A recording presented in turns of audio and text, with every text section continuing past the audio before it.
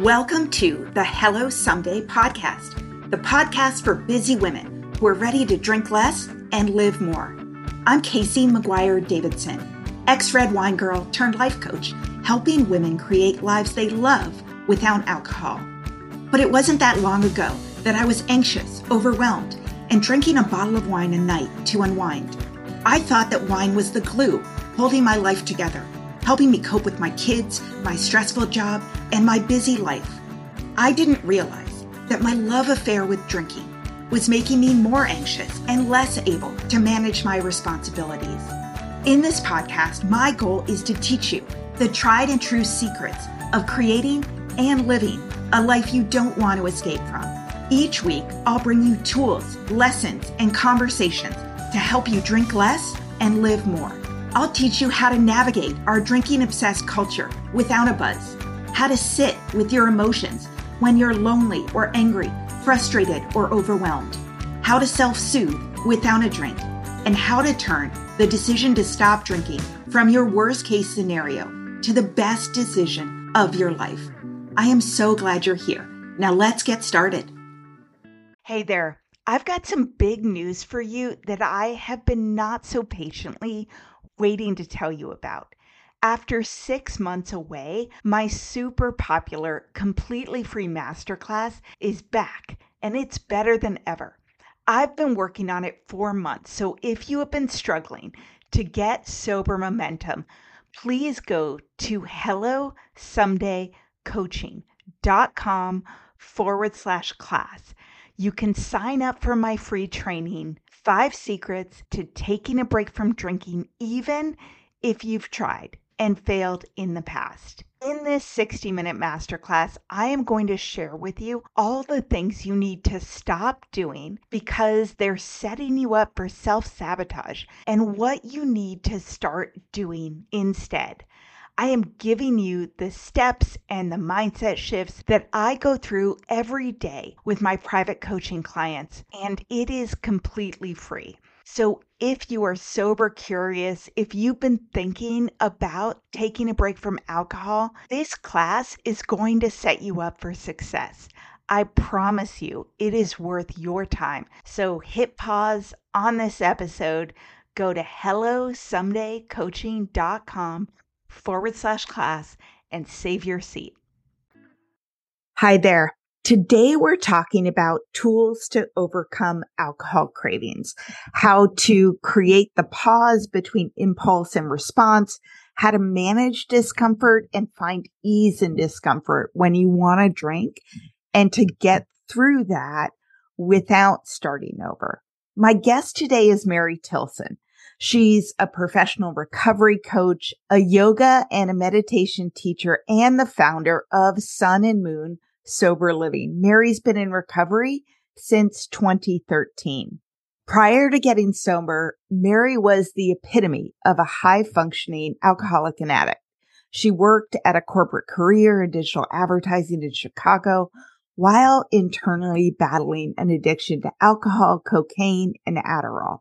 After completing outpatient treatment at Hazleton, she began studying yoga and meditation to become a teacher. And Mary would later launch a retreat business that took her across the world from Southeast Asia to Central America to Africa. Mary's passionate about ending the stigma of addiction and sharing a holistic path to sober living. She offers group and one-on-one coaching, free guided meditation meetings for sobriety, and hosts the Sun and Moon Sober Living podcast. So Mary, welcome.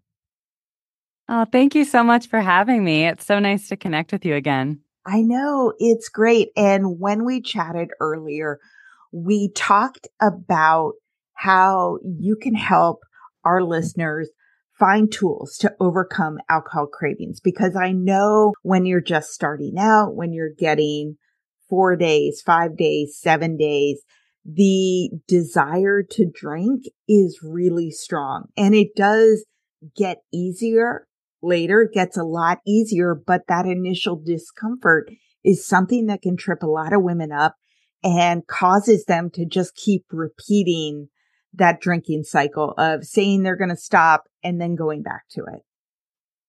Yes, absolutely. And I'm so familiar with that vicious cycle and that feeling of being like on autopilot because, we tell ourselves we're going to stop drinking, and then all of a sudden we're in the same cycle of drinking again.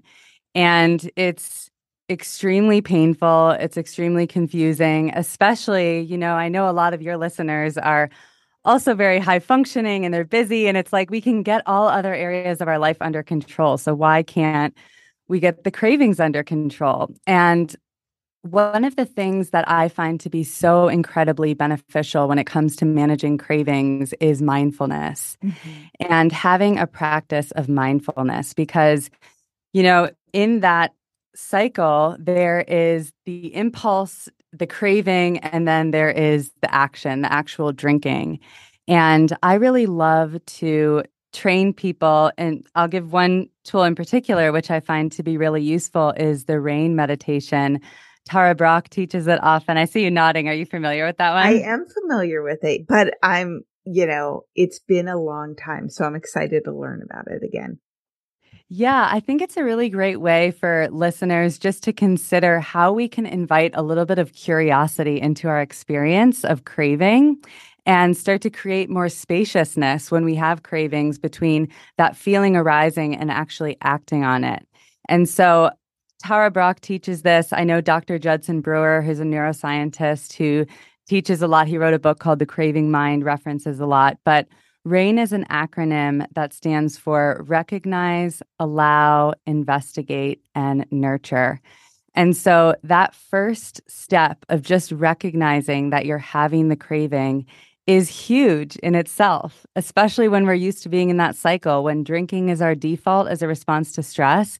To notice that you have the craving to drink is huge. Well, so question for you. I mean, I feel like a lot of people, I know I did, were pretty aware that there was a craving to drink. I mean, when you start rationalizing at 4 p.m., like, actually, it's not a big deal. I can go, get a drink. I can go buy a bottle of wine, or, you're really irritated that you're not drinking. Like, you're just like, oh my God, this fucking sucks. So do people have trouble recognizing that they're having a craving, and what might they mistake that for? That is such a good question. Because you're right. I mean, we know that we want to drink in that moment, but that's where the step of investigation and curiosity becomes super important. So once we recognize that the craving is there and we're just allowing ourselves to be in the experience for even a moment and not acting on it, then we get to this step of investigation and getting really curious. And I'll give an example from my own life, which is probably relevant to listeners of I used to be so stressed at the end of a really long workday. I worked absurd hours when I was in digital advertising, sitting in my cubicle under artificial lights with so many different things to do, so many things happening simultaneously. And by the time I got home, I was just like, I need a drink. That's all I care about. And I'm going to drink because this is unbearable. And I was so stressed and burnt out by that point. But if you take a moment to actually get really curious about that experience, like, is what I'm really craving alcohol in that moment? Is that really what I need? And the truth is no, because the reason that I was craving alcohol was I was looking for relief for what was actually burnout. I was completely lacking rest in those moments. I was overstressed. I was not getting the same emotional connection to my friends and family because I wasn't making the same time for them anymore with this job. I was feeling undervalued and underappreciated at work. There was all these other factors that were actually creating that feeling of what I was interpreting as a craving for alcohol that I needed to drink. Yeah. And so the more you practice mindfulness and the more you train yourself to create this sense of spaciousness, I love that idea of the sacred pause, to actually have that conversation with yourself and get really curious about what's going on. That's when you learn to be able to really meet your needs for what they really are. Because alcohol was never going to be the solution. When I was super stressed, to drink alcohol, as you know, it's like pouring gasoline on that. It makes you more stressed. Realize it when you're doing it, right? Because right. it's almost like you mistake the craving or the anxiety that you think alcohol soothes because you're in withdrawal and it's creating that anxiety.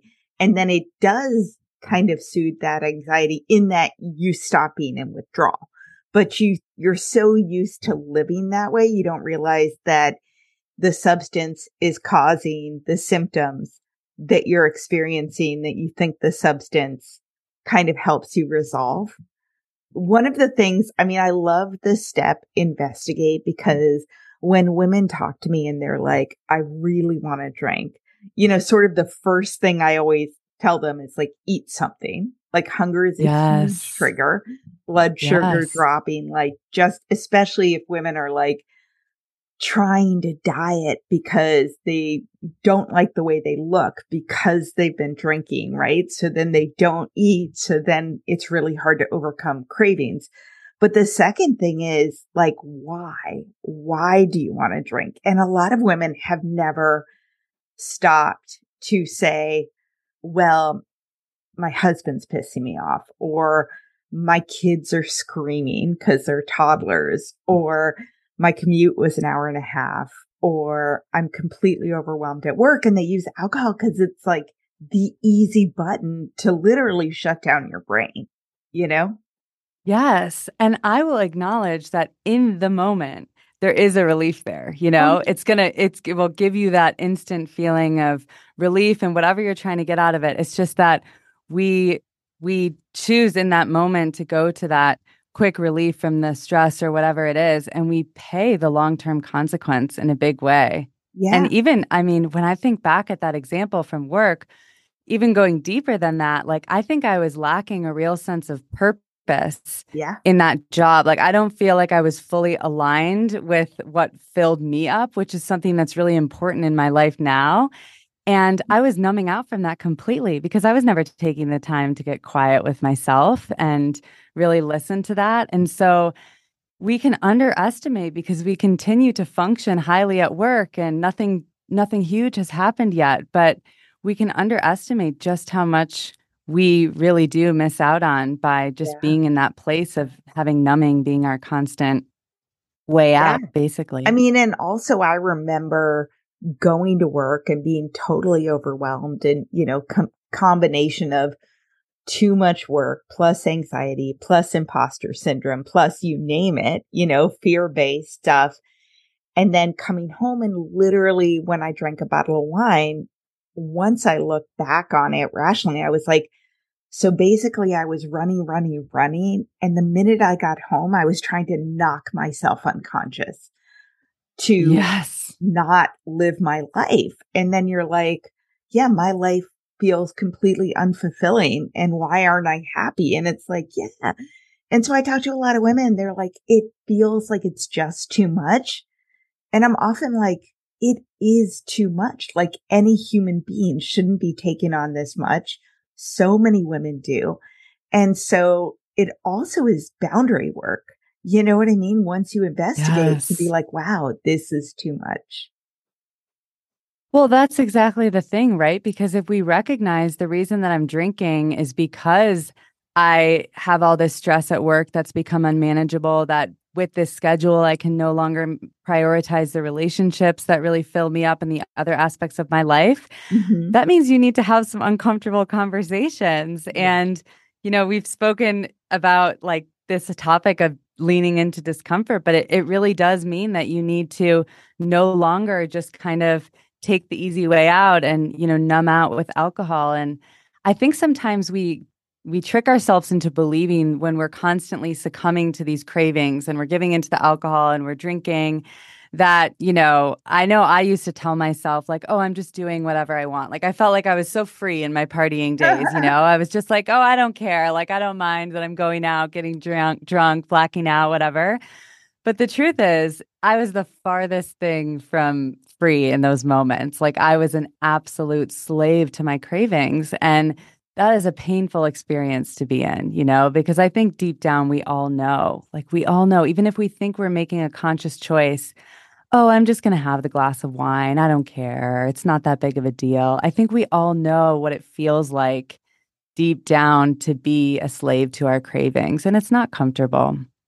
Oh, yeah.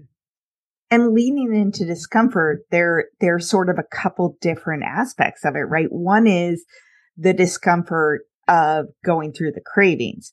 The other one is the discomfort of not people pleasing, of setting down boundaries or having people not be completely happy with you, and sort of the fear that's on the other side. So I know that the RAIN method too is also sometimes useful, even in like big board meetings or big meetings where you're like having that anxiety, panic, like, oh my God, all that kind of stuff, right? Because it's something that you can do in a way that nobody notices, right? As opposed to going and doing yoga or like physically meditating in a way. You know what I mean? Oh, absolutely. And that's such a good lead into the last letter, which is nurture. The way Tara Brach teaches it, some people teach it as note, but I love the word nurture because it's that element of compassion and being so compassionate for ourselves. And I always encourage people, like when you're having these experiences, especially when it comes to boundaries and people pleasing and you're criticizing and getting down on yourself, take a moment to pause and listen to those thoughts and listen to yourself as if you were listening to a friend, and really sitting with someone that you love and you care about. And ask yourself, is this how I would hold space for this person? Would I tell them to shut up and just get over it? And like, of course Pull not. your shit together Yeah, and it's just unbelievable. I put mean, your head it brings up a lot for people. I know when we get into the topic of like the self-compassion piece, because when you frame it like that, it brings up a lot. And I know that that's what drives a lot of us to drink in the first place is that critical voice and the beating ourselves up and, just finding an escape from that. So to really cultivate compassion for yourself. And I love there's this idea by Kristen Neff that there's two forms of self-compassion. There's um, tender self-compassion, where we're really holding that tender, loving space for ourselves. But there's also fierce self-compassion, which is more action-oriented. So things like you mentioned, like establishing boundaries with our work, communicating our needs to people and really loving and looking after ourselves in that way and being willing to say like, no, I can't take on any more commitments right now. This is going to take me way beyond my edge. Oh my gosh. Can we talk about perimenopause, menopause, and postmenopause for a minute? I am 48, so if you're going through it, I'm right there with you. I mean, hot flashes and night sweats, racing thoughts, the low moods, the poor sleep, it is not cool. And that's why I was really excited to find a supplement called Hormone Harmony by Happy Mammoth. It contains science backed herbal extracts called adaptogens. They help the body adapt to any stressors like those super fun hormonal changes. It helps reduce menopause symptoms head on. And if you're interested in trying it, you can use the code HELLO for 15% off your first order. Women cannot stop raving about it on social media, but the biggest benefit is the simplest, feeling like yourself again.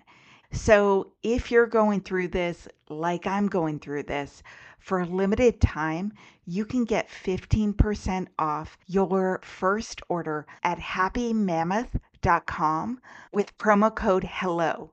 That's happy, MAMMOTH.com,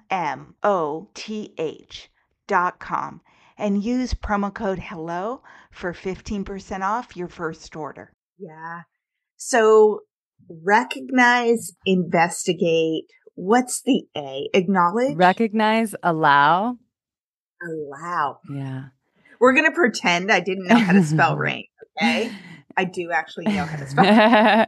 It's always All easier right, when the letters are right in front of you. I know, right? Okay. Recognize, allow, investigate, and Nurture. nurture. Yeah. Nurture. Mm. Yeah. So I think, and I always tell people when it comes to mindfulness based practices, and you can work through that practice in a meditation on your mat. As you said, you can also do it in the moment, which I love. But something that's so important when it comes to these practices like mindfulness and really so many forms of self care is that it's not what you use like in the heat of the moment necessarily to put out fires. They're actually practices that you cultivate over time. So it becomes more like your default setting. So you have already cultivated this sense of spaciousness. So when you do feel, that craving arise, you're able to create more space between impulse and action and interrupt those normal patterns. Yeah. Well, so I know a lot of women when they are craving drinking, when they're, you know, like, screw it, I'm going to stop at the store, or there's a bottle in my house and, I just want to take a drink, or I'm out to dinner with girlfriends. And, in the first 20 minutes, you order a non-alcoholic cocktail. And then once you're surrounded by other people drinking, it's like, oh, forget it. I'm just going to order something. How does this, sitting with discomfort, building up the discomfort tolerance, doing the RAIN method, like, how does that work in the moment when it's so easy to give in to the impulse? Yeah, that's a really good question. And I think whenever it comes to those scenarios, like say it's the scenario where, you end up just picking up the bottle on the way home to work anyway, Yeah. usually it's not really just what's happening in that moment. It's everything that led up to that moment, And that's why, like, learning to actually get to know yourself better through mindfulness practices, understand your nervous system, and have these tools for self regulation is so, so important. And so, like, for example, I always encourage people to establish a morning routine where they're really taking time to check in with themselves. I'm a really big fan of yoga. It's part of my daily practice, but there are so many different forms of somatic embodied practices that you can do to really connect with yourself.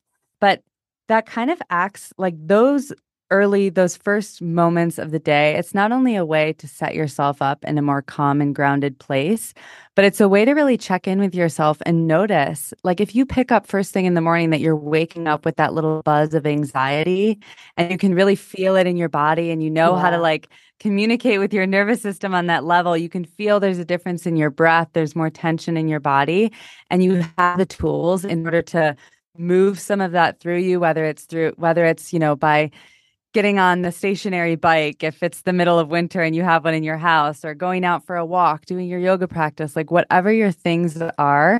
And you can learn to work with that versus what so many people do, which is roll over, dive headfirst into their phone, emails, notifications, have a couple Oh, cups yeah. of coffee, like push through the workday and just let that build and build and build.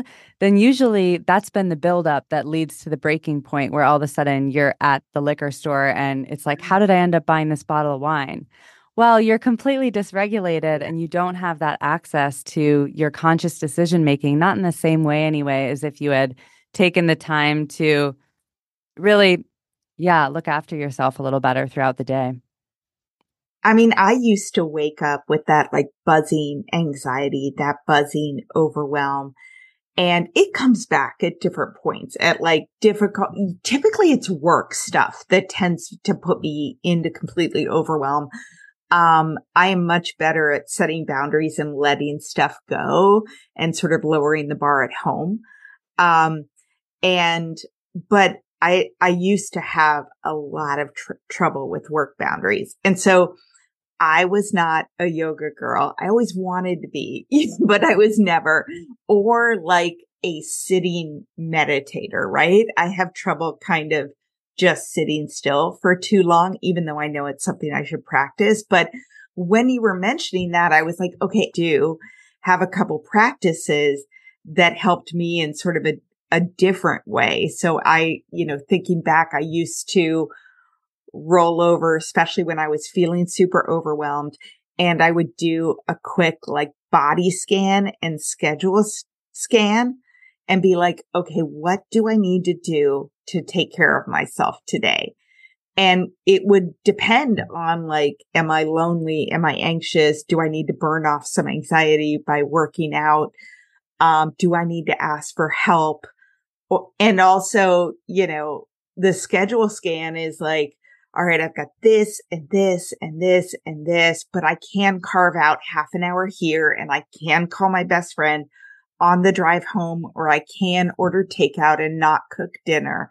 And so that helped me. The other thing that helped me was I would set an alarm and like block off my calendar at work at like 2 o'clock every day for even 30 minutes, an hour if I could get it. And I would go for a walk outside and put my earbuds in and just, it helped me decompress so that I wasn't working from the minute I got there to the minute I left and have like no time to sort of bring myself Yes. down before I run Yes. home. And I think that is so incredibly important. Like, I think so often people do say things like, oh, I'm not like a workout person or I'm not this. And it feels so overwhelming when it's like, how I can't get to a workout class or a yoga class and carve out an hour and a half or 2 hours. I can't go for a run. I haven't Yeah, we run in put 2 so much years, pressure on ourselves to do, at least I know. I don't know if you had this experience, but I Oh remember yeah, all the when I first things, got really. sober, is like, no, I can't just get sober. Now I need to be like the epitome of wellness and have like, the perfect clean diet. Yeah. And it's like, no, actually, I mean, there are little things you can do, like focus on deepening your breath, such simple breathing exercises. Like, I love teaching people this 3-part breath, which is so simple. It's just sending your breath all the way into your lower belly, the barrel of the rib cage up into your chest, and then just exhaling and letting it breathe out like a wave. And just doing that a few times. It can take 2 minutes. All right, so teach us how to do that. Like, I'm pretty basic. Like, do you breathe in through your nose? Do you let your belly expand? Do you breathe out through your mouth? Like, how do you physically, Oh, you know? yeah, absolutely. So, what I love to do, so if you're sitting upright in a chair or, wherever you are, I also love to just use your hands and just place your right hand over your heart and just let your left hand rest over your navel. And just making that contact with your physical body can be so grounding and just that really nice reminder to really just tune into your physical body. And then, if you're comfortable and you haven't already, you can just start to close down your eyes and just take a moment to really ground the energy through the base of your spine. So you can feel your sit bones start to anchor down into the chair, whatever is supporting you. And before you even do the practice, just notice as you breathe in through your nose where your breath inflates first. So if you do happen to feel more agitated and stressed in the moment, you might notice that your breath starts to feel more trapped up in your chest. And without putting any extra strain, as you inhale, just start to invite your breath to descend deeper into your lower belly. So just taking that full belly breath and just seeing what that feels like. And then follow the exhale all the way out through your nose and notice the grounding and softening quality of the exhale. You might relax your shoulders down your back. And you can continue this process of just working with that deep belly breath. Or if you have a little bit more space, you might start to work with that 3-part breath where you inhale through your lower belly and then feel the ribs start to expand. And then breathing all the way up into the chest, feeling the breath lift through your palm, resting on your heart. And then just exhaling in a very natural way, releasing the breath and releasing any tension you might be holding on to. And so you can repeat that process a few times, but you can just start to notice, do you feel any difference in your body just Oh from taking that? yeah, and when you were saying notice where the breath is, it was totally up high. I mean, honestly, I feel very relaxed now, which is good. People listening can't tell, but we were both like with our eyes I closed, know. just breathing. Wow, the most relaxing podcast I've done. Yeah, I could just do that the whole time. But no, it's, the noticing where our breath falls is so important because that was something that was really amazing to me in learning about this idea of befriending our nervous system. And I wish that that was an education that we all got in school. I think that so many of the issues that children are faced with in school would be resolved if we learned how to work with our breath, for example, because yeah, what happens is when, we live in a world now where we're constantly being stimulated, and you could be sitting in front of your computer desk, as I used to be in my office, and get an email that activates your stress response. And we tend to associate that as just like a mental stressor. My boss emailed me, something is late, whatever it is. We think about that as a very like something that's happening in our brain. But the Yeah. reality is there's a whole physiological response that starts to happen. Our breath gets shallow, our heart beats faster, our muscles start to contract. And we've seen, it's been very, very well studied that these prolonged states of stress, even if they don't Yeah. start as a physical stressor, have huge implications for our health over time. Yeah. And so knowing that and having those skills, something as simple as, that 3-part breath, there are other breathing practices that you can do that are just simply extending your exhales longer than the inhale.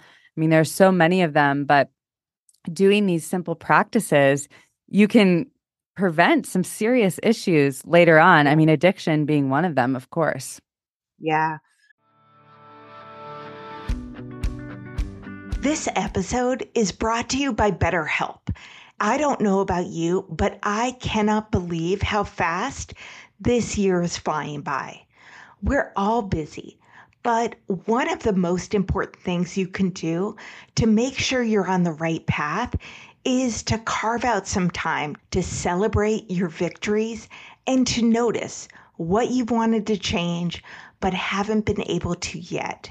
Whether you're navigating sobriety, setting boundaries, or striving to be the best version of yourself, therapy can be a game changer. Therapy is for anyone looking for growth and support. And if you're considering it, why not give BetterHelp a try? It's convenient, it's flexible, and it's entirely online. So take a moment for yourself and visit betterhelp.com/someday to get 10% off your first month. That's BetterHelp, HELP.com/someday. I think that's interesting. I love that you said that it's not just mental, it's physical in the way you react to it. Because I remember, back in the day after an election, I had all of my alerts on. So I would get breaking news alerts from the New York Times and CNN and all the others, NPR, whatever. And it would be pinging me and I would have this like stress reaction constantly. Yes. And I finally turned all of those off. I was like, I do not need to know in the breaking moment what is happening. And it's the same with email. I mean, I had to stop checking my email every single evening and tell my boss on evenings and weekends, like, if it's really urgent, please text me. Cause I'm trying not to pick up my phone and my email every time I stand up from the dinner table or every time I'm walking my daughter up to bed, because it was just, I constantly felt that physical reaction to it, like that trigger. Yes. And that takes a lot of awareness that you even noticed it like happening in your body. Because I think that we take that for granted sometimes, but Yeah. it goes back to the boundaries conversation because unfortunately, also, I mean, what amazes me is the way that all of these apps, social media being just one of them, but also Oh, the news apps now, like those, they have literally employed the top psychiatrists to make those addictive. And part of the reason that it works is that it floods us with stress hormones. Like it creates this addictive response in the same way that drugs do. And so yeah. having healthy boundaries with those things, like I'm someone who I was just reading an article yesterday actually on LinkedIn that was talking about how it was studying the health effects of observing all of these traumatic events in the news and just how that can be harmful over time. And I'm someone who really believes in staying informed. I think it's important, Yes. like definitely not turning a blind eye to what's happening in the world, but recognizing that now because we're so hyper connected and you could be standing in the grocery store line waiting to check out and in that brief moment see something super traumatic that you weren't ready for and not even realize how much it's impacting your system and how dysregulating that can be is really potentially harmful, So it would be much better to be in a position where you've set aside that time that you're going to read the news and take that in the same way that we set aside time for work. And then we know that we have our self-care practices so we can bring ourselves back and do what we need to do so we can calm down and regulate our system again. Yeah. I completely agree with that because so much of the news is trying to do the like play by play, like a football game or a baseball game of everything that happens. And so I found TV really hard, TV news as well. And so now I just read it, and I read it from a pretty neutral source that digests it in terms of like, yes, this happened, but what are the odds that it's going to lead to X, and just kind of be like, okay, this, this isn't something that I need to deal with right now, or it is, but it's from a neutral place. So I can sort of be like, all right, I'm not going into overdrive from this while still staying informed. And, not that this is all about the news. It's also social media and who you follow and how alarmist they tend to be. But it is like taking care of yourself first and noticing what really stresses you out, because we have enough stress in our lives that we don't need to purposefully trigger ourselves by what we opt into.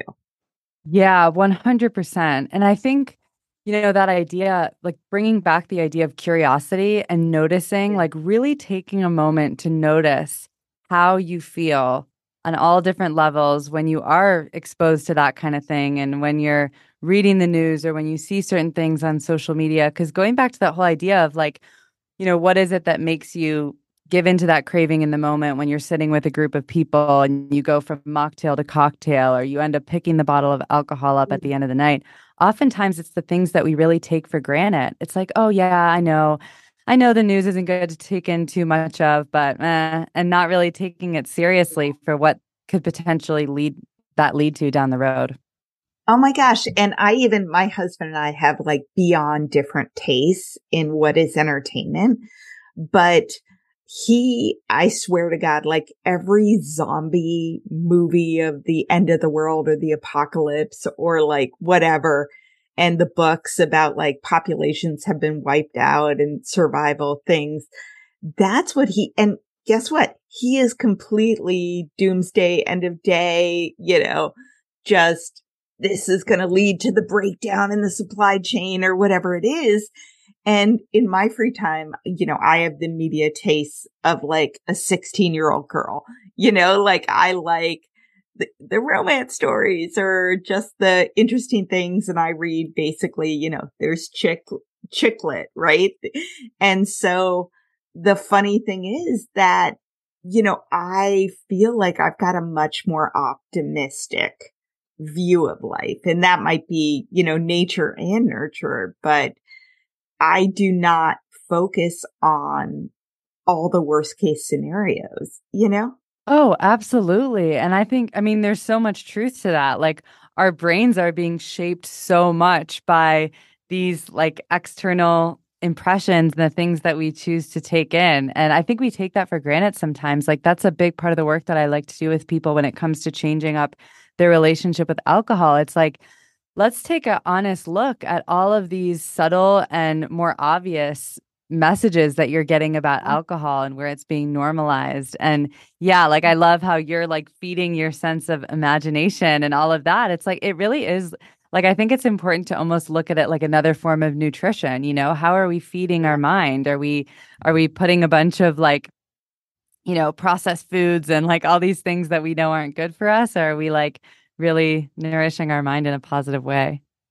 Yeah, absolutely. And it's hard to have a really positive and calm outlook if you are sort of doing fear-based media inputs or really pessimistic people you surround yourself with or messages. I mean, I know that that's different than sort of tools to overcome alcohol cravings, but I do also know that you're more prepared to overcome alcohol cravings if you aren't too high or too low. Like if you sort of stay away, especially in the beginning, from overwhelm, resentment, anxiety, or depression, loneliness, all that kind of stuff. And I know that some of that is hard to do, but other parts of it are actually choices we're making, that we can, control, especially in those, really hard first 30 days. Yeah, definitely. And I think there is some overlap too, like with the kind of like media conversation that we were having. I think a lot of times people tend to obsess over the negativity. Like our brain has that natural negativity bias. So we tend to focus on the really scary, problematic, what we deem problematic sides of giving up alcohol and the bad things and the scary things. But if we can shift our attention towards cultivating more positivity, and that does go to creating really healthy boundaries around our environments, like maybe not putting ourselves in the situation where we're with a whole bunch of friends that are out getting drinks. Even if we do have the mocktail solution, like that can be great over time. Like right now, I love going to weddings. I don't care if alcohol is everywhere. I'll have my mocktail. I really don't think twice about it. My first weeks, months, even first Oh, year in God. sobriety, I was like an open wound in that situation. It Oh, was yes. like the worst thing ever. So we have to like really give ourselves the opportunity to have healthy boundaries in place so we can create more positive experiences around sobriety, build up that sort of like muscle of confidence about our sobriety. And then once we feel more strong and resilient, we can go into those other Well, and types. you're past the like physical craving stage of it where, Yes. like you said, you are an open wound, but for so many reasons. I mean, I know I pretty much didn't go out to dinner for my first 30 days, which I quit in February and March. It wasn't the hardest thing to do. But at the same time, if I was meeting a girlfriend, we would meet for breakfast or lunch. We would go on a walk together. I did morning workout classes. And then on my, weekends, I would go to either the gym and sort of sit in the steam room or the hot tub or whatever. And then I would get like the chocolate, peanut butter, banana smoothie. So that like sweet protein unit tastes great thing that'll fill you up. It is possible to be social without putting yourself in those situations that are difficult. And then also by like going to the gym and not forcing myself to be like, oh my God, I've got to, run 5 miles right now, and just being like, you know what? I'm going to sit in the hot tub for 20 minutes. I mean, that regulates your nervous system as well.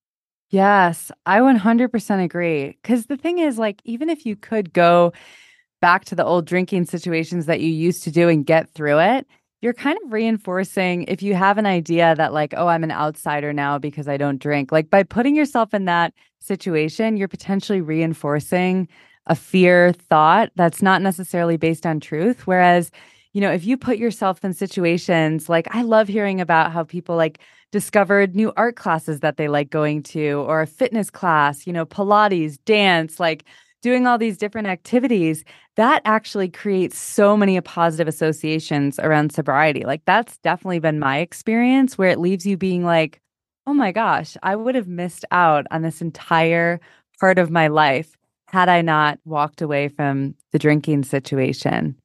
You know what blew my mind? And I was, in super early sobriety, and someone invited me actually to a 12-step meeting way across Seattle. I'd never been before. Didn't end up being my path. I didn't do 12-step, but I remember driving across the bridge from my area to Seattle, which is gorgeous. And it was in the summer, and it was like 7 a.m., whether it was an 8 a.m. meeting or something. I don't know. We went out to breakfast afterwards, but, there were so many people running on the bridge, biking on the bridge, out and about at this gorgeous morning. And, I was used to on a Saturday or Sunday morning rolling over, opening one eye, being like, fuck, saying I was going to go to 10 a.m. yoga, canceling because I didn't feel good. And I was like, oh my God, do these people do this every day? It was like this Yeah. entire universe of like healthy, happy people that I was like, it was just kind of amazing. And that's part of it too. When you stop drinking, it's a great time to get curious on like what you actually have been missing out on. 100%. And the interesting thing is I think a lot of people drink because of burnout, feeling like they're stressed and they have no time. And then it's like you eliminate alcohol from your life. And suddenly, like you said, I remember I got in this habit of going to this Saturday morning yoga class with this amazing teacher in Chicago when I first got sober. And I would go early in the morning and I would do I'd bike to this yoga class and then I'd meet my friend and we'd go to the farmer's market. And it was just like Farmers this. markets are the best. Yes, it was like this amazing routine. And by 10 a.m., I would just be feeling absolutely amazing. Like I'd have this community yoga class. He always had all these really insightful things to say. Then I'd be like having an amazing meal at the farmer's market. At the end of my addiction, I would be laying in bed so uncomfortable on the weekends until like past noon, like I would open my eyes and be like, because it was an accumulation of just not sleeping throughout the Yeah. week and the work. And it's amazing to me because it got to a point very quickly, honestly, where I was like, I wouldn't give up these Saturday mornings for anything. And suddenly it didn't really matter, like not staying out late anymore. I used to have so much FOMO about not staying out really late or missing a night out. And then it was like, I guard my early nights now. I'm so protective of them because I love the mornings. Like nothing is more beautiful than waking up energized in the morning and being able to get outside and move and Yeah. And I know for me, and I don't know about anyone else, but I actually I'm a pretty social person.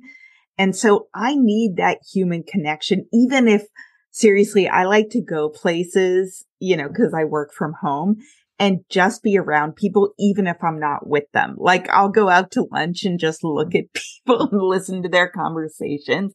Not everyone is into that, but like you did yoga. I did a morning workout group, like Monday, Wednesday, Saturday, Sunday. And that was so helpful. And then getting coffee with people afterwards. And you're sort of shifting some of your social groups. So you see that not everyone drinks, people who get up super early, like it was a 5:30 class on Monday, Wednesday, don't tend to drink a bottle of wine a night. I mean, I used to go to those classes, but I was brutally hungover and it was no good. And I canceled a lot. Yeah. And that's so interesting you mentioned that because with the group classes thing, something that was really interesting to me when I got sober is I always thought of myself as someone who is really extroverted and outgoing and loved being around people all the time. And without alcohol and drugs fueling that, I realized that that wasn't really my natural predisposition. And I actually needed more time to spend on my own. But I could get that same like feeling of like filling up on social connection through workout classes. And there's this amazing book called Joy of Movement by Kelly. I don't want to get her name wrong, but the book is Joy of Movement. And she talks about this experience of collective joy that happens in fitness classes and how we can get these benefits of social connection by moving and breathing with people. And that was something that was so positive for me because a huge, huge thing for me, which prolonged me getting sober for years. Like from the first time I went to outpatient treatment, it wasn't until 3 years later that I actually got sober.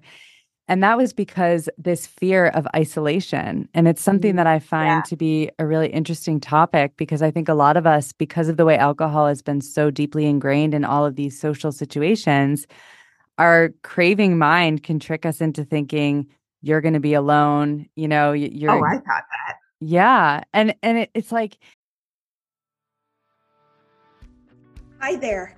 If you're listening to this episode and have been trying to take a break from drinking, but keep starting and stopping and starting again, I want to invite you to take a look at my on-demand coaching course, the Sobriety Starter Kit.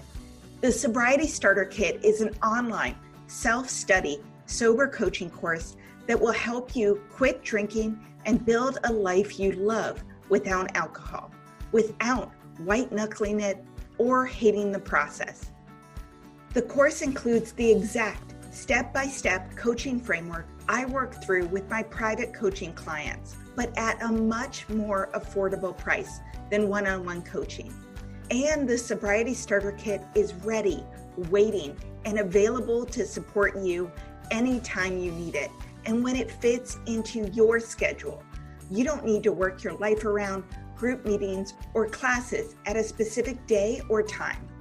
This course is not a 30-day challenge or a one-day at a time approach. Instead, it's a step-by-step formula for changing your relationship with alcohol. The course will help you turn the decision to stop drinking from your worst case scenario to the best decision of your life. You will sleep better and have more energy. You'll look better and feel better. You'll have more patience and less anxiety. And with my approach, you won't feel deprived or isolated in the process. So if you're interested in learning more about all the details, please go to www.sobrietystarterkit.com. You can start at any time, and I would love to see you in the course.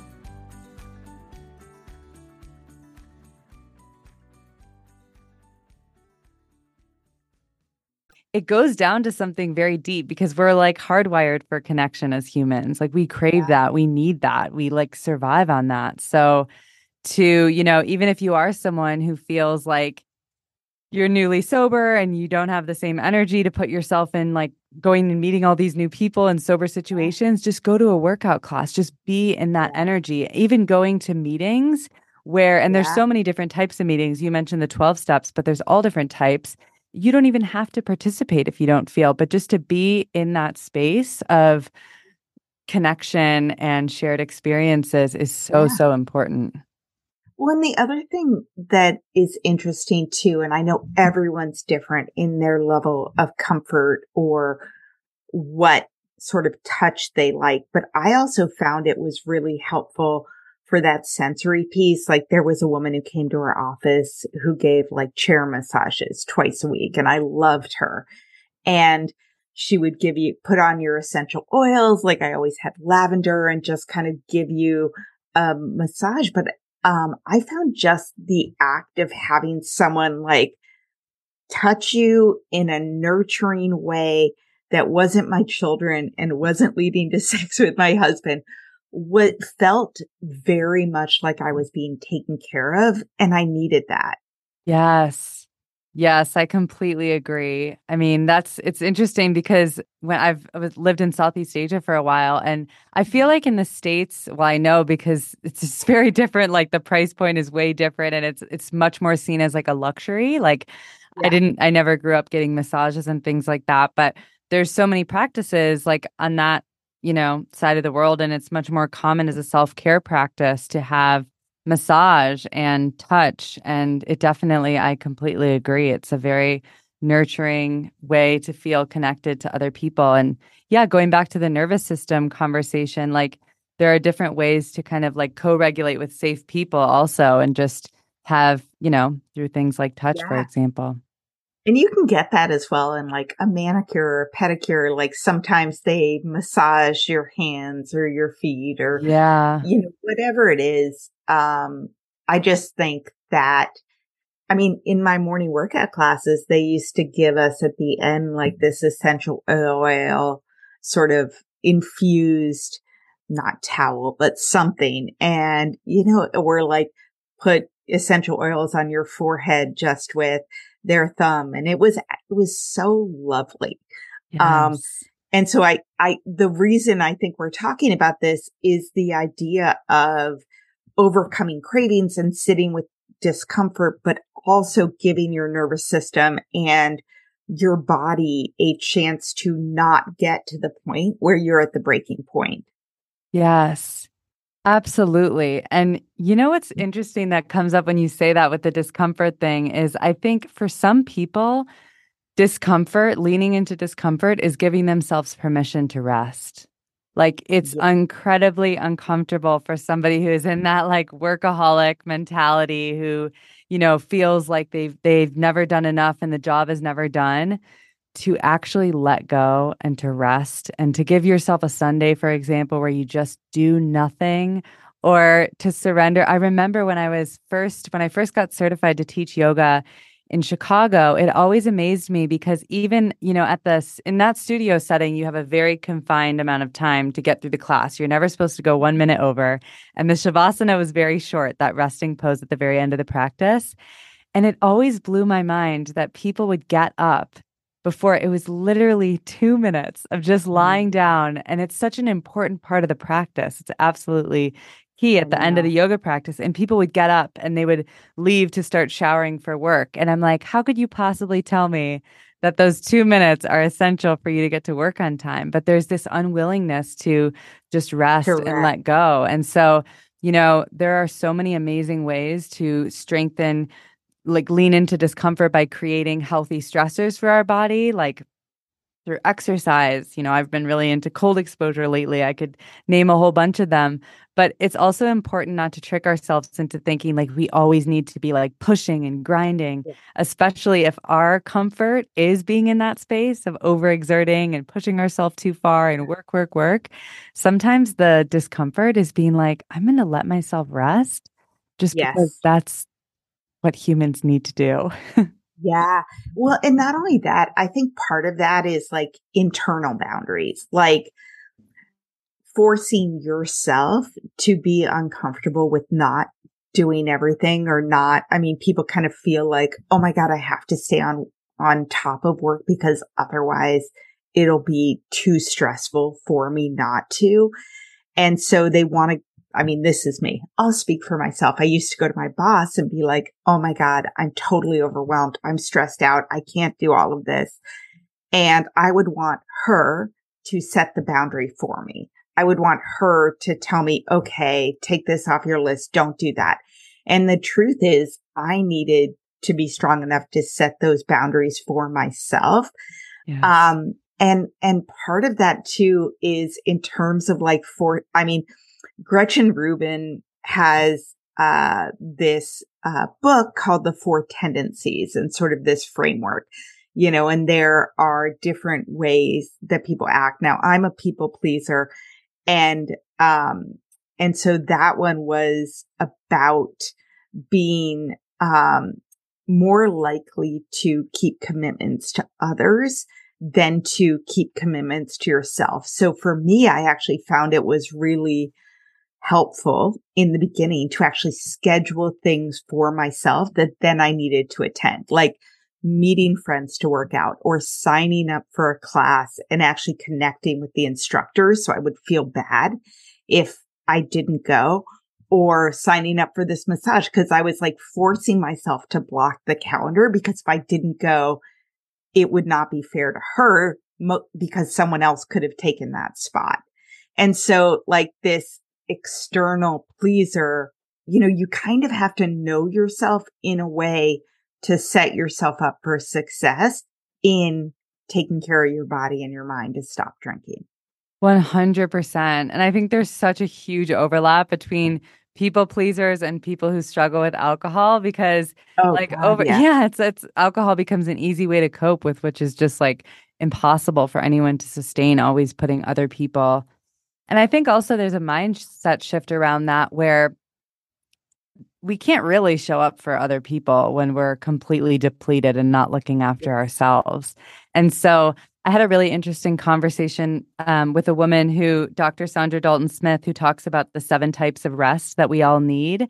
And her perspective was really interesting because, well, some of these rests, for example, are like mental rest, social rest, emotional rest, but things like creating boundaries, like mental rest, not taking too much time in front of the screen or doing all, work-related activities, whatever it is. But I loved her approach. She's a businesswoman and she does a lot of corporate consulting. And she's saying, corporations too need to understand that if you have burnt out employees, that's not going to improve the final output of what you're trying to do, So everyone individually looking after themselves, creating their own boundaries, respecting other people's boundaries, like it's beneficial to everyone because, everybody knows what it's like to be around like the people pleaser who's just so filled with resentment. It's like seeping out of their pores. You know what I mean? Yeah. Like, yeah. not pleasant. Well, and the other thing, one of my clients at one point said to me, because she was working really, really hard, and I was like, you have to you have to scale it down. You have to have boundaries. You have to stop working, even if it is to go for a walk or watch a bad TV show or whatever it is. And, because she was pushing herself so hard and didn't have those internal reserves, she ended up, drinking. And what she told me afterwards, as we were sort of deconstructing what happened, she was like, well, if I drink and then I'm drunk, then I can't work. So it was almost a strategy to stop Wow. working in her mind. And, in my mind, drinking was a way to like either push through working at night or to shut off my mind from worrying about stuff, which was also in my mind a strategy. You know what I mean? Like when I was younger, when I was 22, I used to like drink and then be super hungover even before business trips and big presentations. And weirdly, I was like, well, if I'm so hungover, I'm trying not to puke. Therefore, I can't be nervous Oh about my this. God. I mean, it's so crazy the way our mind works, but that's just setting a boundary and then being uncomfortable with it. It's like working a muscle. The more you do it, the easier it becomes because you see the world doesn't end. But we have such a tendency to self-sabotage instead of doing something that makes us uncomfortable. Absolutely. And it all goes back really to that the conversation about like learning to be with discomfort. And, I've heard many people say now that like we have an addiction to comfort in our society. And there was a time that this tendency that we have to avoid pain and run for pleasure was really serving us. But it's just Yeah. now it is so destructive. And yeah, any opportunity that we can find, I think also reframing it, in our mind, any opportunity that we can find to really lean into discomfort and then celebrate ourselves for making that choice, whether that's saying, I'm going to walk instead of drive, I'm going to do the workout in the morning, and seeing that as a positive thing and not as discomfort as being a bad thing is so beneficial. Like, I love to just now it's like, proactively seeking those little things, those opportunities that I can exercise that muscle of discomfort and, taking the moment. They say one of the most important things for behavior change is that moment of celebration.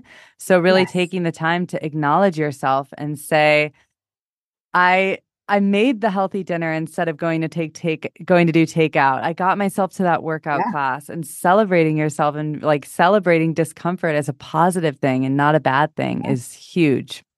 Yes.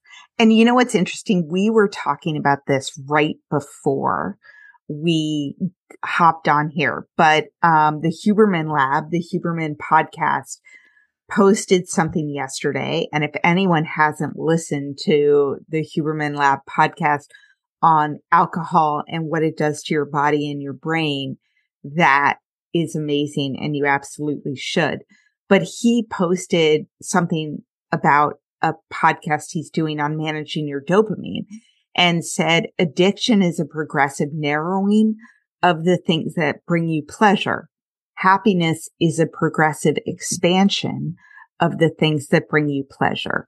The former emerges passively. The latter takes work. This is the part I love. As a general rule, beware of anything that delivers high dopamine with minimal effort. Enjoy the little things in life, of course, but keep the amount of dopamine scaled with the degree of effort to get it. And I feel like that fits into what we're talking about because obviously alcohol, cocaine, Adderall, they spike your dopamine really high with very little effort. And it does take more effort to go for a walk, to breathe, to do yoga, to take breaks. But that is what is going to bring you true happiness, not this short-term high that results in a low. Yes, I love him so much. And I just love how I feel like the whole sober community, whenever he puts something out like that, everybody's getting so excited. But it was such a good example. And he also gave this great graphic that gave a direct comparison for the way different things affect your dopamine. And Yeah. I've mentioned to you that recently I've gotten really into ice baths and cold Yeah. Tell exposure. me about that. Yeah. That sounds, by the way, horrible to me. Well, Just saying. Oh my God. My husband, me and my son, we like a hot box. Like in my office when I'm not on podcast, like I crank the heat to like 80 degrees. So cold bath. Wow. well, the funny thing about that coming from me is I've literally left Chicago to live in a tropical climate for the last 8 or more years. And even as Yeah. the seasons have started to change, I've said, oh my gosh, now I moved back to Colorado. And I said to my sister, like, I'm starting to get really cold. I don't know if I can live here. And she's like, what are you talking about? You're always promoting ice baths. And I don't understand. So I'm Okay. not So someone let's who talk about loves. ice baths. Not going to try it, but maybe you'll convince me. Yeah. So basically, what's really interesting about it, and I had a cold plunge in my gym when I was living in Bali, and I pretty much picked up naturally on the mental health benefits of because of this topic that we have been speaking about. Like it was kind of just something I made sense of from my experience with meditation.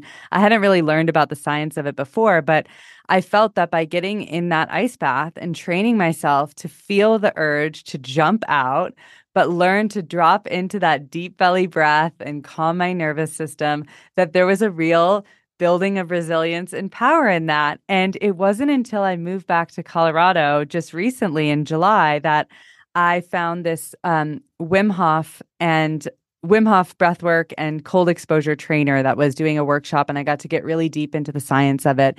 And it's absolutely incredible because ice baths, when you get in the cold water and you stay in for, I think it's a couple minutes minimum, your dopamine levels spike up to 2.5 times the baseline of dopamine. But the big difference is, and coming from somebody who used to love anything that would lift me up, like Adderall, cocaine, I was all about the uppers. So the big difference though is that when you get that dopamine boost from drugs, for example, there is a serious come down and crash that you really have to pay the price for that on the other side. Whereas when you use these more natural forms of dopamine, it's more sustained and you don't get that crash. It carries out for Yeah. a longer period of time.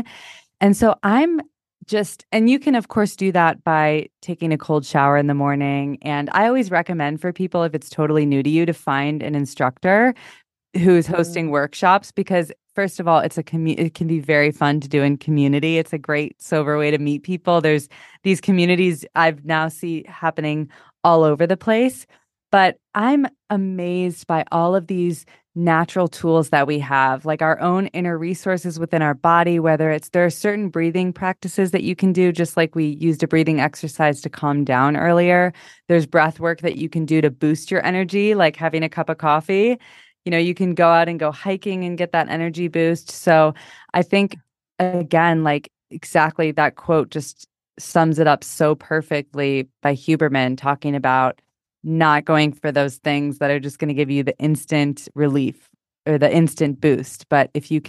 if you can consciously move towards the things that are a little more uncomfortable, like being in the cold shower or the ice bath, I know that's not for everyone, but hey, if Yeah, you're I'm going to curious. have to trust you on that one. And maybe someday I'll try it, but not right this moment. Because that sounds terrible to me. But I've heard, and I think Huberman also talks about doing the cold exposure and stuff like that. So I believe you, and not for me right now. Yeah. I get that reaction a lot from people. I'm like, okay, I'm not gonna pressure you into it because like there are certain things that are just like, nope, I think I'll pass on that one too. So that's That's the okay. cool And thing. the cool thing that we're talking about is that there are so many tools. And I think that um, if one of these doesn't resonate with you, find another one because there are a lot of tools to get through alcohol cravings, but a lot of it is you are going to have to sit with discomfort at some point. And the more you do that, the stronger you'll be. I mean, I remember being on day 16 of not drinking, which I think is often sort of the breaking point, like you know, just the end of my willpower kind of thing. And, not relying on willpower, relying on self-care helps so much.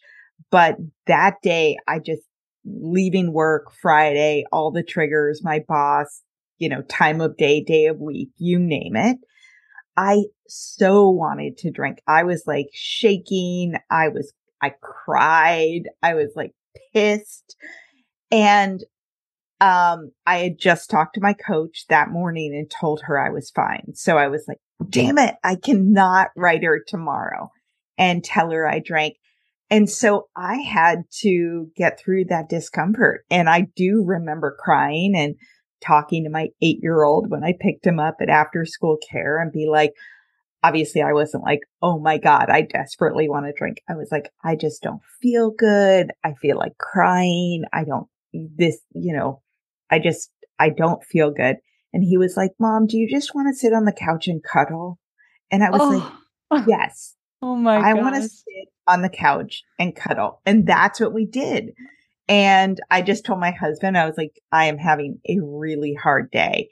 And so we just ordered pizza. We sat on the couch. We cuddled. I was like, can you put him to bed? I went to bed super early, woke up the next morning, went for a run, and I was better. Like that was the worst day that I'd gotten through. I haven't had a day worse than that or a craving worse than that ever, but I didn't drink. Right. And that's like, whatever you have to do to get through that discomfort, but also take care of yourself. Yes. Oh, I love that story so much. And also, what an amazing example for your son, too, to see that, like, because discomfort and difficult emotions are part of the human experience. And to see Yeah. that your response isn't like, oh, I'm having a bad day. This is bad. Therefore, I'm going to drown it out and be over here drinking all night. Well, that's what I did before. That was Yeah. my jam. But yeah, it was good. And it was kind of nice. Yeah, that sounds so nice. He's How 14 sweet. now. He's 14 now and like 6 foot. And I'm just like, literally I bribe him to get cuddles now because he is so sweet. He's like a golden retriever, but I'll be like, all right, you can go out to you can go to the grocery store if we can like cuddle for 5 minutes. And he'll be like, okay, Mom. And I'm like, oh, yay. Oh, that's so nice. I love that. That is the key to managing cravings, cuddles. Yeah, to bribe whoever will cut. Not kidding. Pets are great too. They really help. Yeah, I mean, in all seriousness, though, like having meaningful social connections is super helpful, and not trying to isolate through those experiences and just get through it on your own.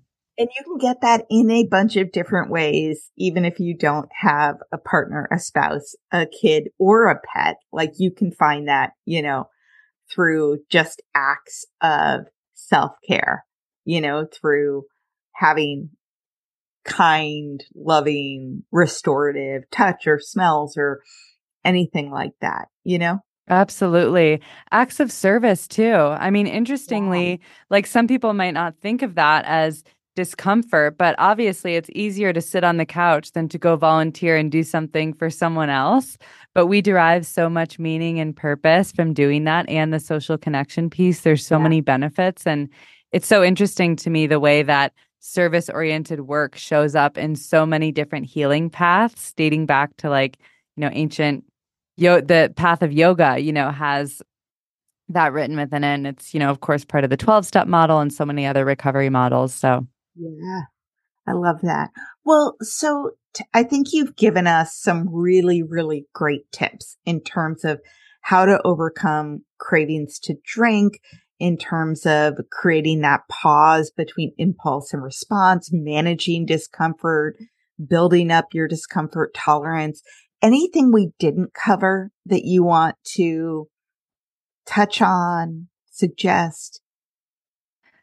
I would say the biggest thing, if you are navigating early sobriety or you're even in that internal debate, I mean, creating the space to just be curious and creating spaciousness in general, as we talked about through mindfulness practices, just noticing if your day is just filled with so many stressors, so much external noise, to me, having these moments of mindfulness, whether that's creating a morning routine for yourself, inserting, moments to go outside in nature. And the biggest thing is just these tiny habits. Keep it super tiny, easy.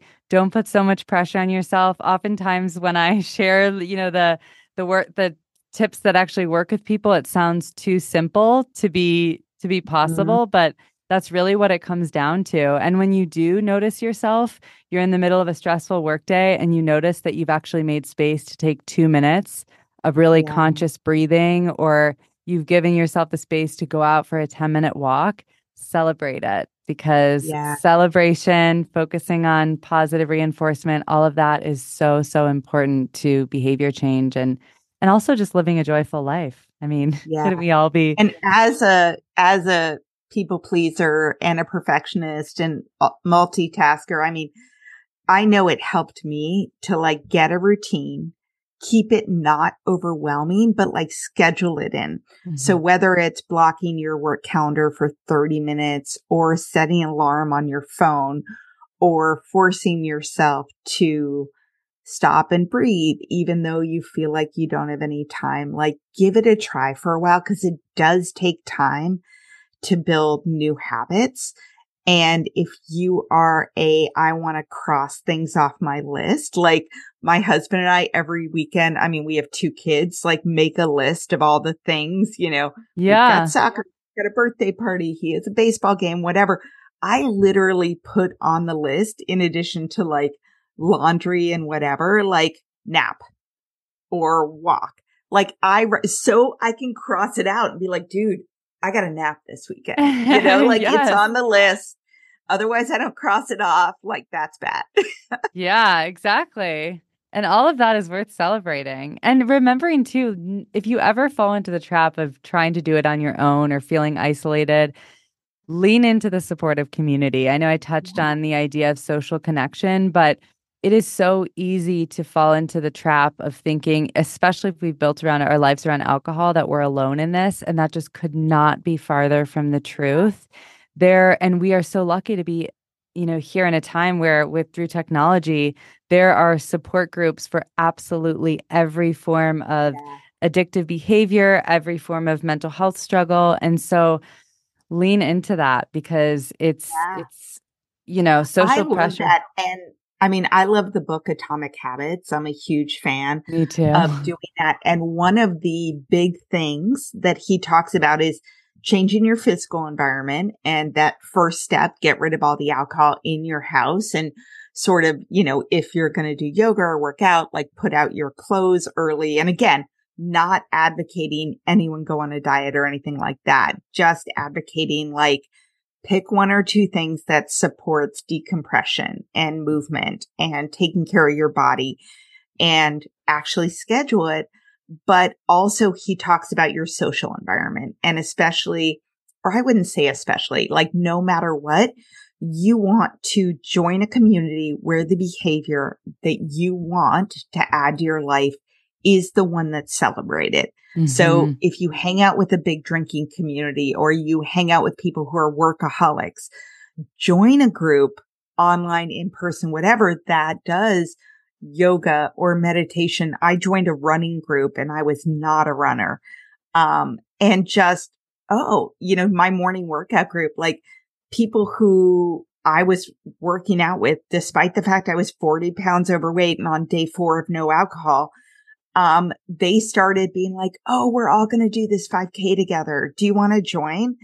And I would do it. That is very different than my drinking friends who I'm still friends with who would be like, dude, we're going to happy hour on Thursday. You know what I mean? Yeah, totally. And it just normalizes it. That's such a good point because you can find groups of people, which are really important too, that are based on sober lifestyle, living alcohol free, addiction recovery.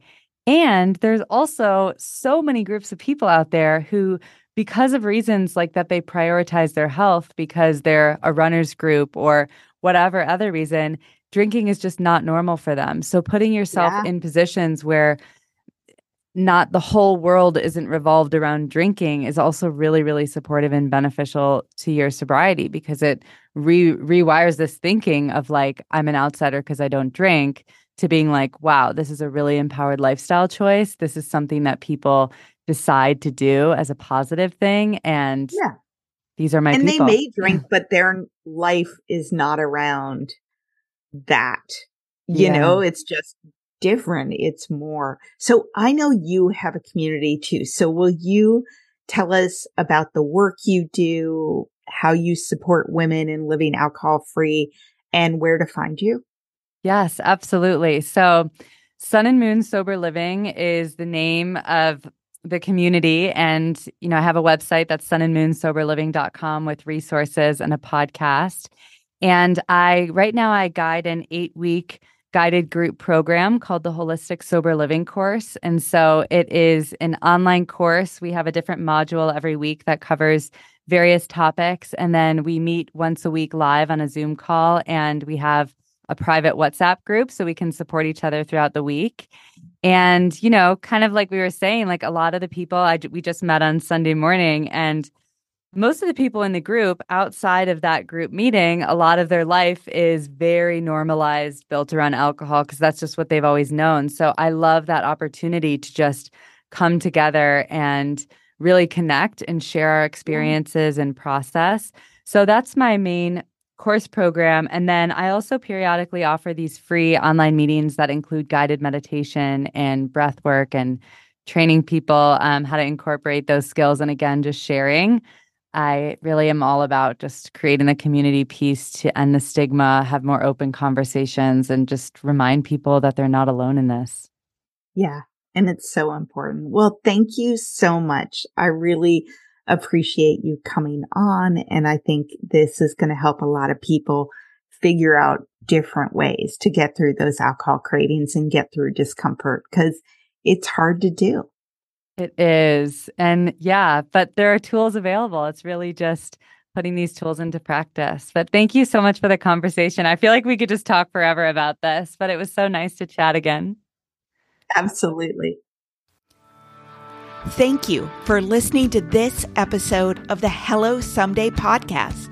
If you're interested in learning more about me, the work I do, and access free resources and guides to help you build a life you love without alcohol, please visit hellosomedaycoaching.com. And I would be so grateful if you would take a few minutes to rate and review this podcast so that more women can find it and join the conversation about drinking less and living more. It's easy to blame ourselves for our struggles with alcohol. We see people around us being able to control their drinking without any consequences, yet no matter what we try, we can't seem to figure it out for ourselves. My name is Jillian Teets, and I am the host of the Sober Powered podcast, where I use my biochemistry background to explain the latest research in addiction and help you understand both why you drink the way you do and how to develop the skills and mindset you need to find freedom from alcohol. I discuss topics like why we think about our drinking 24/7, why we have no off switch, and why we crave alcohol. If you're struggling with your drinking or you know someone who is, then I hope that you will check out the Sober Powered podcast. New episodes every Friday. See you there.